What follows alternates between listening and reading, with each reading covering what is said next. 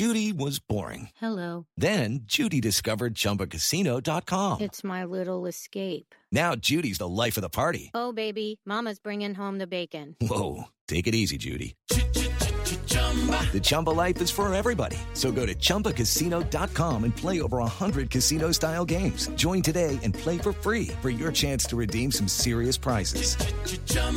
ChumbaCasino.com. No purchase necessary. Void where prohibited by law. 18 plus terms and conditions apply. See website for details.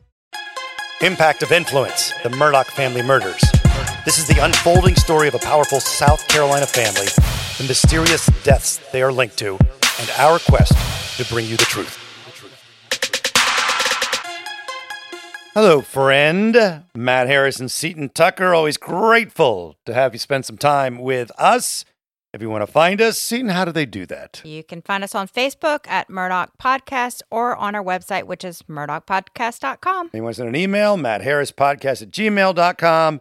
And we just, as we've said a million times, we're just so grateful. We never thought that we'd have a podcast that had this many people listening.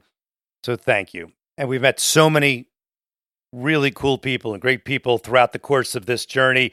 And one of them is the Hampton County native, Michael DeWitt. He's a multiple award-winning journalist, longtime editor of the 143-year-old The Hampton County Guardian. He's had boots on the ground, the coverage of all the Murdaugh things going way back to Stephen Smith, been published and printed online through Gannett's nationwide USA Today network. And we are so happy to have him join us. We'll talk about the books that he has coming out. He already has one out, and we'll get into that in a moment. But Michael joins us. So, Michael, I see you've been on 2020 and 48 Hours and Dateline, the Netflix documentary. Did you ever, in your wildest imagination, think you'd be in all these national programs and the documentaries? No, absolutely not.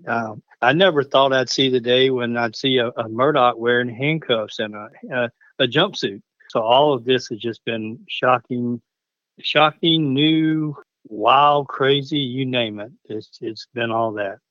At the beginning of this whole saga, let's even go back 5 years or so, did you have a vibe, or the town have a vibe, that the Murdaugh were above the law? Or was it a whisper, or was it a shout, or was it not even thought of? Growing up in Hampton County in my generation, we knew who the Murdaughs were. I mean, if you were in the 14th Circuit, you pretty much knew. If you were in Hampton County, everybody knew the Murdaughs. In my case, I went to school with them, and Alex's mother was one of my teachers, and then later served on the school board. But my generation, we always heard rumors, allegations of corruption in the past and that kind of thing. So we weren't really surprised by that. Randolph III, Alex's father, was, a lot cleaner than his dad was and Buster was. And when he retired, most people he was still highly regarded, well respected. It was around 2015 when Stephen Smith's body showed up in the middle of the road, and we started hearing these rumors. That's when people in the community really began to question, had these people been getting away with things for too long, I get asked the question all the time when we first started this podcast, were you scared to speak out against the Murdaugh family? And I always responded, I personally was never scared of anything other than getting sued. How did you feel? Well, I guess it's been different for me than pretty much anybody. Of all the hundreds of people, and I'm not trying to sound special or anything, but I'm in a unique position. Of all the hundreds of journalists around the world covering this case, I'm the only one that has to live here. You have to see him in the grocery store. Yeah. Yeah, I see him in the store. When the international media goes away, I live here. When Stephen Smith happened in 2015, Alex's mother was on the school board. My kids were in the school, and she was chairman of the school board. So I wasn't scared. It was a healthy respect. I wrote stories about the Murdaughs, good and bad, but I always tried to make sure they were factual, well documented. If I put the Murdaugh name out there, this is a family of lawyers, so I'm going to make sure I have my facts and I have my documents. And I did my job, but I did it with a healthy respect. People have asked me before, were you ever scared?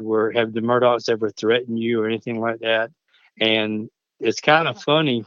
There's this misconception that this is a Dixie Mafia, Southern Mafia kind of family, that if you cross them, you might end up dead in a ditch somewhere.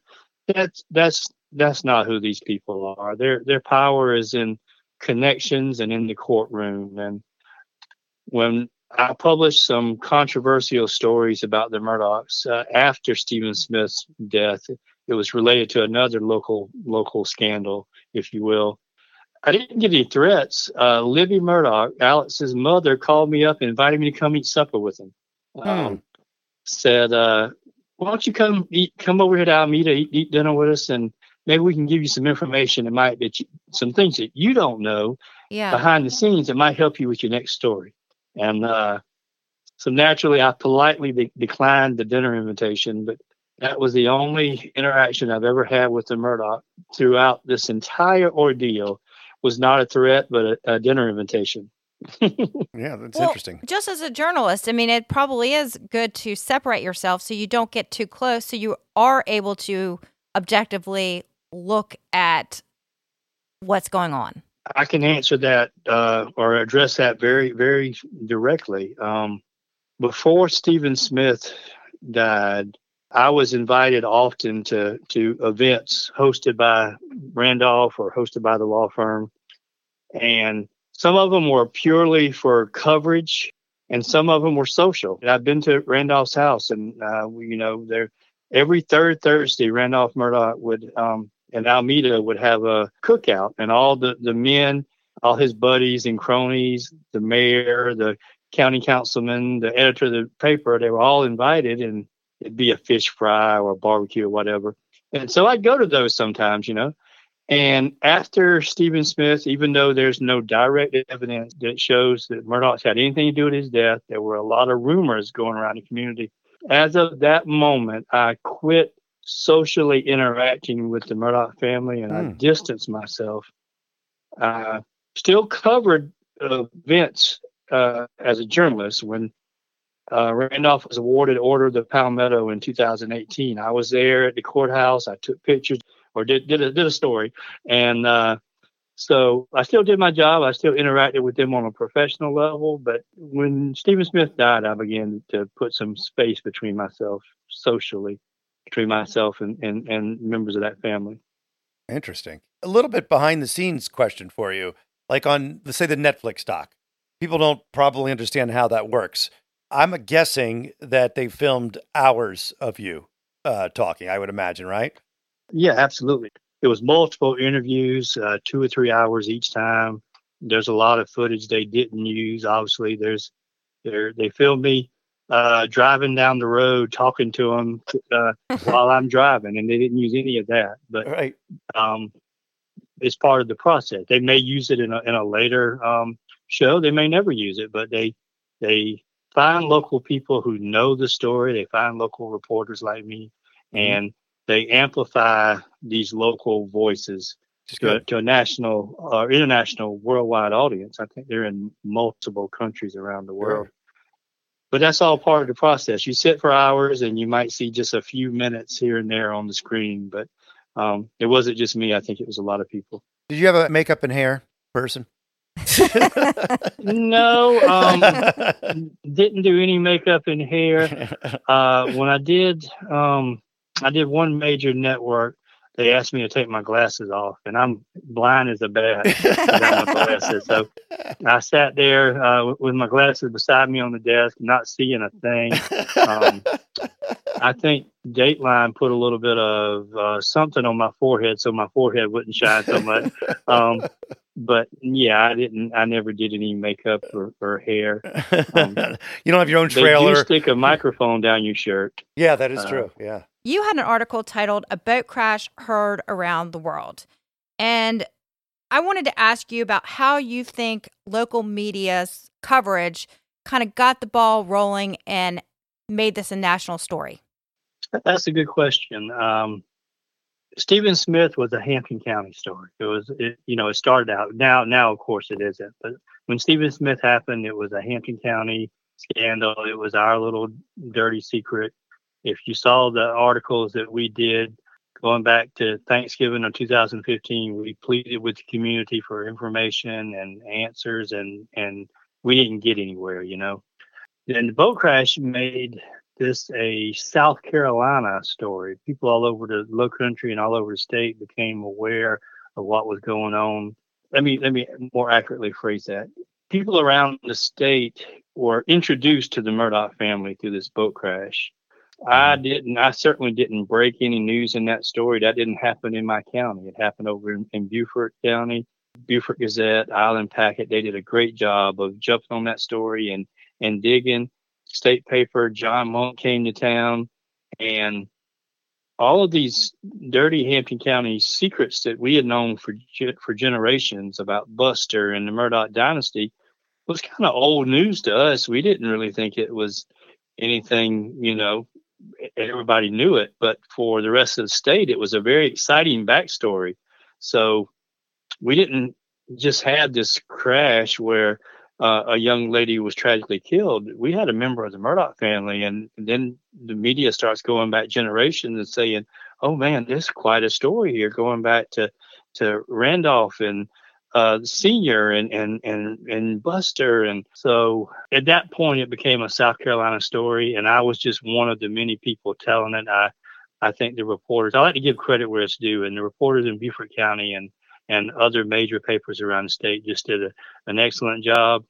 And at that time, I was just a small town editor, just doing my best to try to keep up with the daily papers and to try to tell the story the best I could to the people of Hampton County. That John Monk story where he really goes and does a deep dive into the Murdaugh family, I think I've read that story about 10 times. It was really impacted me when it first came out. And I think that was one of the things that really got me hooked on this story. Yeah. John, I was talking to him a few times during the trials. We all were. At one point I go, John, you're a legend. He goes, geez, that just means I'm old. And that says it all. I agree with you. He is a legend. And that story, I wish I would have written it. And it's one of those things about its perspective. How can I say? What's the expression? You can't see the forest for the trees. Yeah. If you're living in the middle of something, it's not a story to you. My people have known this for generations. We didn't think it was anything, but if you're not from Hampton County, wow, what a story, Right. So you do have a book though that just came out where you are telling the story. Tell us a little bit about that. Yeah, actually, 2 books, and this goes back to I've been kind of forced to evolve from a country editor into a national journalist and now into an author. A lot of people are getting the wrong idea about Hampton County and the wrong idea about this Murdaugh dynasty. And I'd already been doing some research beforehand. So over the past year, I finished my research efforts, and I've written 2 books. One is Wicked Hampton County that will publish on May 29th. And the second book I'm putting the finishing touches on now with the new information from the trial. And that is called Follow the House of Murdaugh.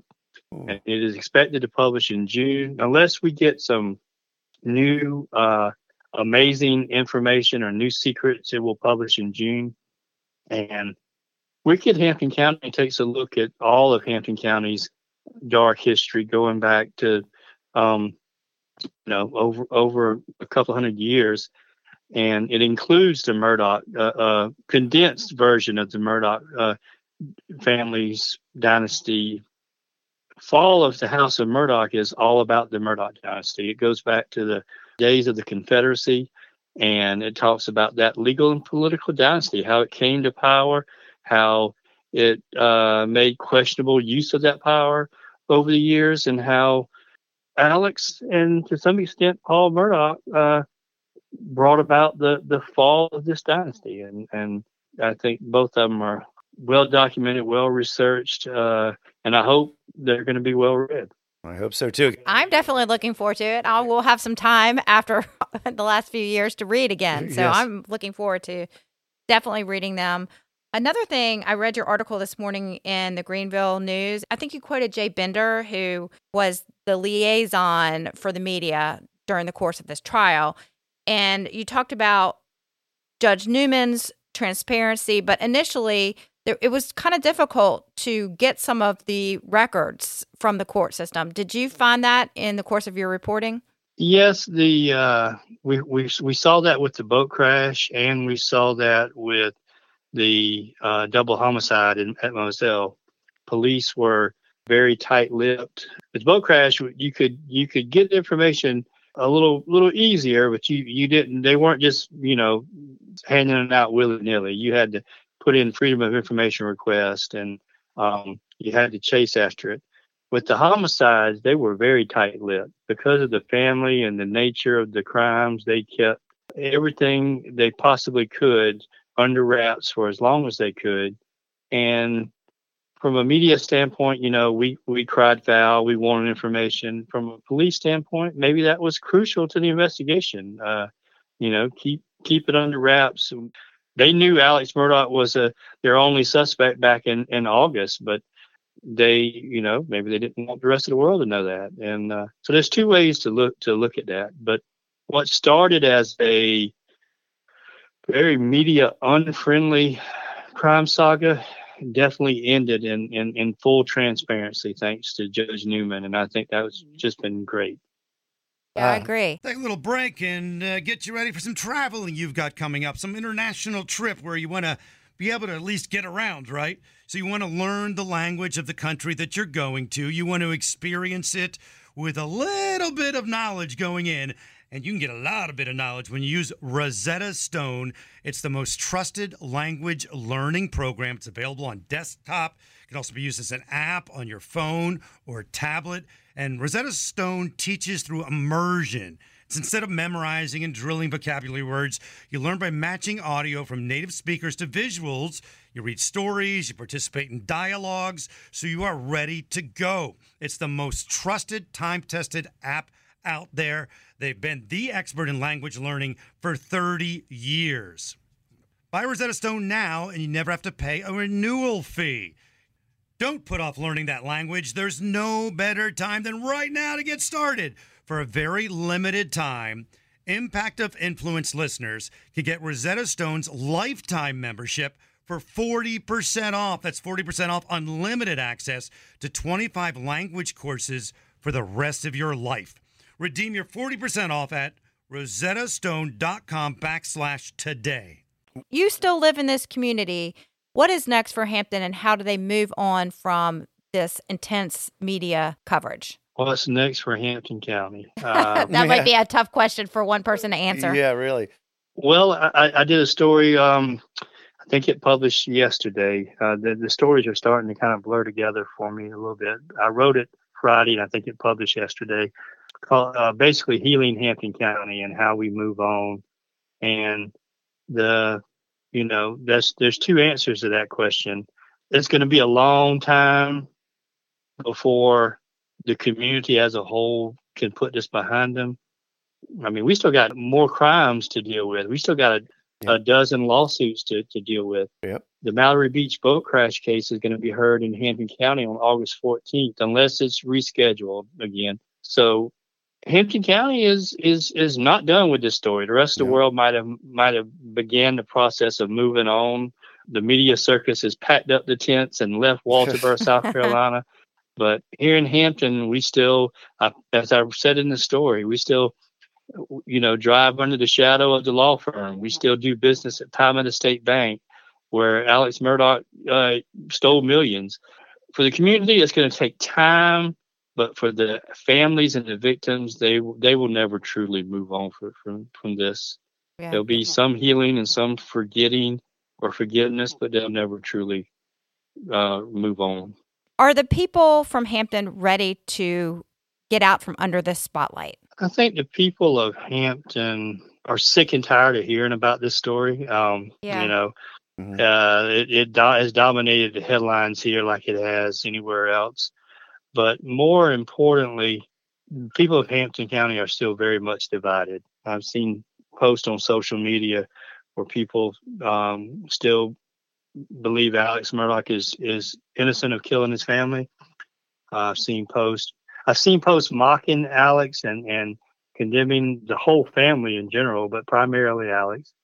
I've seen posts defending Alex. I've seen local people just simply say, "Hey, let's just offer some forgiveness and leave this family alone and let them, move on." So whatever feelings and sentiments that people around the state and around the country and the world are feeling, just amplify those by 100, and you get the feelings that people in Hampton County have.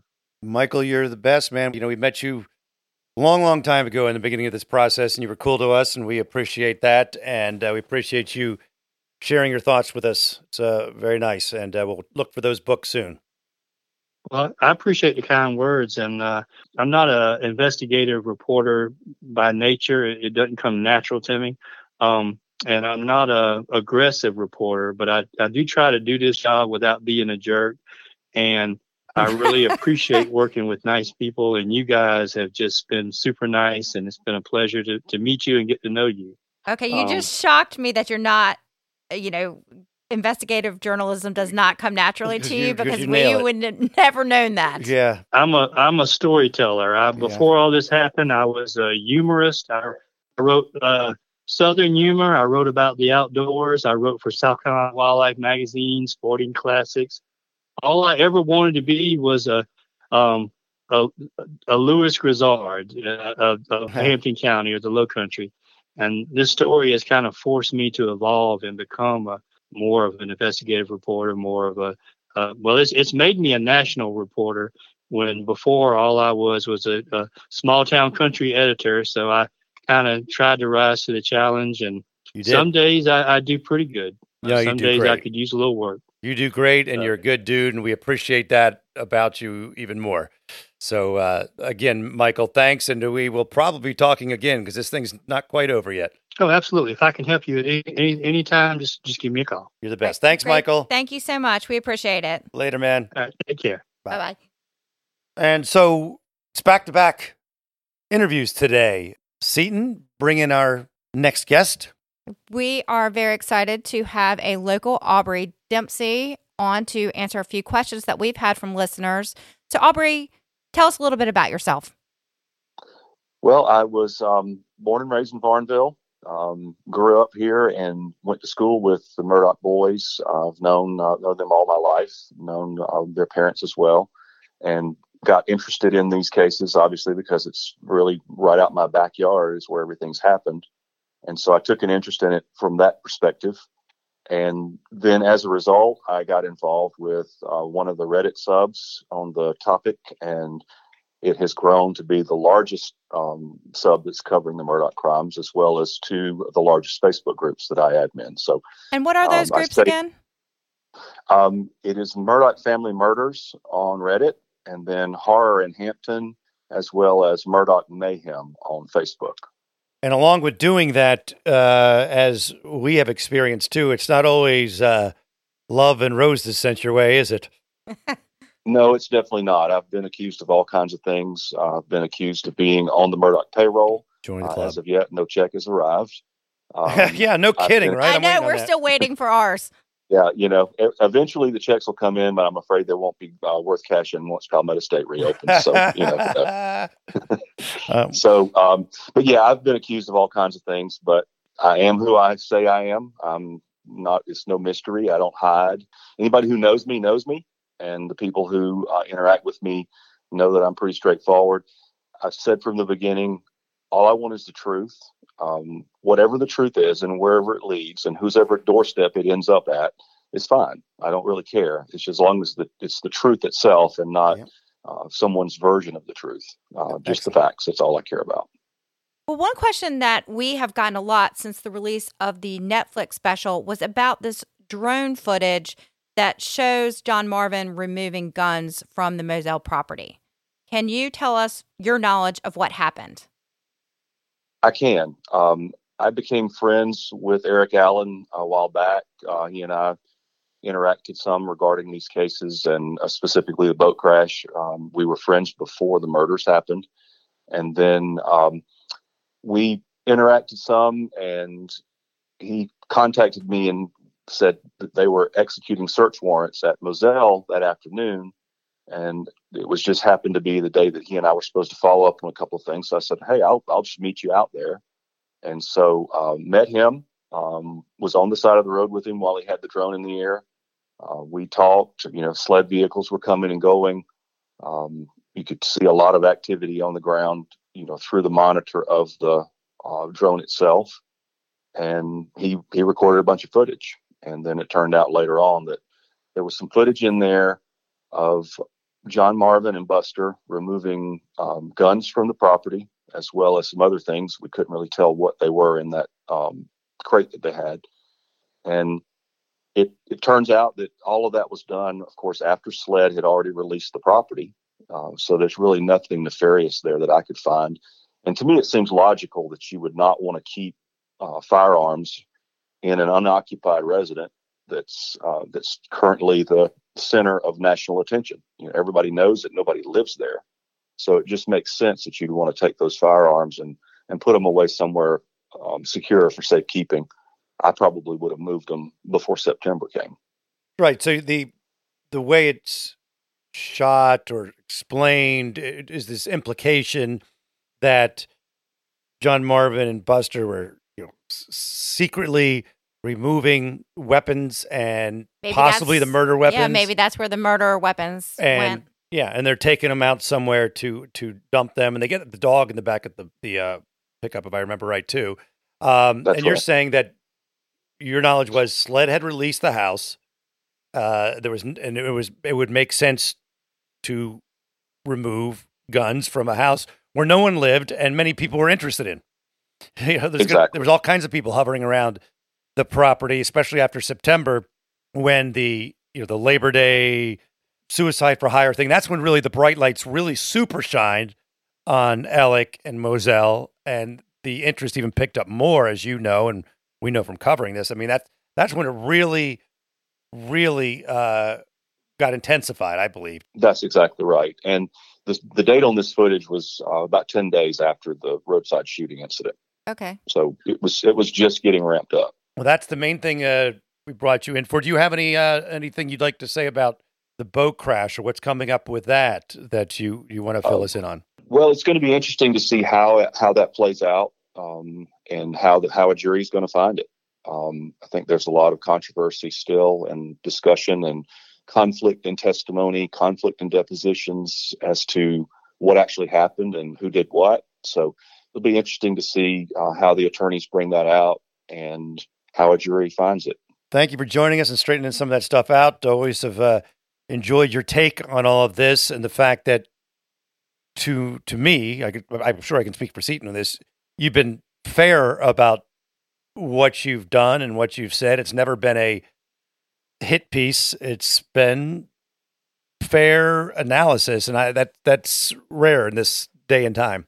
No, and I've actually talked with Aubrey about possibly kind of compiling a list of things that have come out to be true and also inaccuracies in a lot of the reporting throughout this whole saga. Almost 2 years, yeah. Or more if you go up to the boat case and Stephen Smith. So, yeah, Aubrey, we appreciate your work. Thank you. You're very welcome. All right. You can always reach out to us at the places we've mentioned, like MurdochPodcast.com and the Murdoch Podcast Facebook page. We appreciate Michael and Aubrey joining us. And here's an email from Ruth, because I was on Court TV the other night and we were talking about the boat crash that killed Mallory Beach. And she says, Dear Matt and Seton, I think it's very important to let kids know they can call and get a ride home from an unsafe situation, no questions asked. So often kids are in bad situations, don't have the confidence or experience to know they should opt out. It's heartbreaking to see the images of Mallory Beach at the Beaufort Marina. Thank you for bringing it up on Court TV. There are some bad decisions there's no coming back from. Wish your podcast could spearhead an effort to get that message out there and bring more people on board. Hashtag remember Mallory. Best wishes from Ruth in Okatee, South Carolina. She's referring to one of the things I mentioned on the episode with Vinnie Politan was that, and this is in no way shading anybody that was on that boat at all, but I have talked about this with my 17-year-old daughter. You grew up in the area. I talked about the specific case, and I said about, because we've had the talk about drinking and driving, but this is a true case about boating. and how important it is when you're going out on a boat to know who is captaining that boat. Is he a responsible person? Does he have lights on the boat? Are there life jackets available? It's not something you play with. You don't go on the boat so you can drink and not get pulled over by cops. It is a place that you treat just like you do a car, and that you need to be very responsible and be very aware of who is the captain of that ship. And if you ever call me, I don't care how far away you are or what's going on, I will come get you. If you have a chance to get off that boat, I will come get you. There'll be no questions asked, and we'll be on our way. And I know that this rings true with you because you grew up on these waterways in that area, and especially decades ago.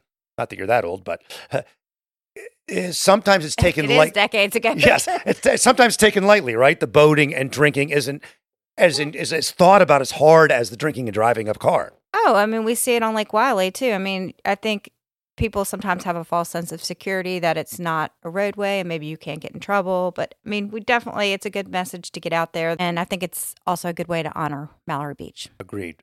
Murdoch Podcast Facebook, murdochpodcast.com, Matt Harris Podcast at gmail.com. And as always, we're grateful, and we'll talk soon, friend. Hello, it is Ryan, and I was on a flight the other day playing one of my favorite social spin slot games on ChumbaCasino.com. I looked over at the person sitting next to me, and you know what they were doing? They were also playing Chumba Casino. Coincidence? I think not. Everybody's loving having fun with it. Chumba Casino is home to hundreds of casino-style games that you can play for free anytime, anywhere, even at 30,000 feet. So sign up now at ChumbaCasino.com to claim your free welcome bonus. That's ChumbaCasino.com and live the Chumba life. No purchase necessary. VGW. Void where prohibited by law. See terms and conditions. 18+.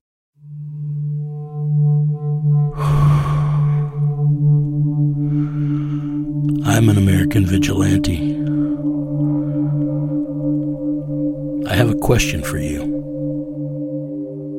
What would you do if someone you cared about was abducted, taken from you? Would you call me? Would you care about how I got them back? Download American Vigilante now.